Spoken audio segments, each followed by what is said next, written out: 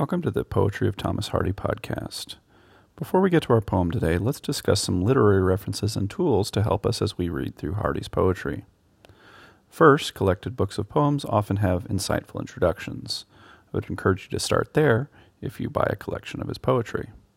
Then there are also commentaries and critical handbooks like J.O. Bailey's The Poetry of Thomas Hardy, a Handbook and Commentary, which has an updated edition published in 2017, or Dennis Taylor's Hardy's Poetry 1860 to 1928.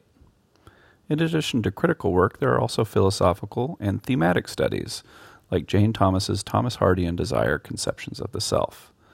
We will be continually incorporating this work into our analysis of Hardy's poetry throughout this podcast program. Now let's get to today's poem. At a Bridal, Nature's Indifference.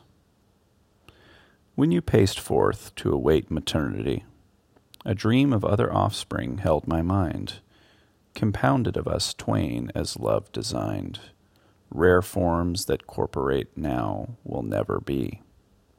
Should I, too, wed as slave to mode's decree, and each thus found apart of false desire, a stoled line, whom no high aims will fire as had fired ours could ever have mingled we, and grieved that lives so matched should miscompose each morn the double waste, and question dare to the great dame whence our carnation flows, why those high-purposed children never were.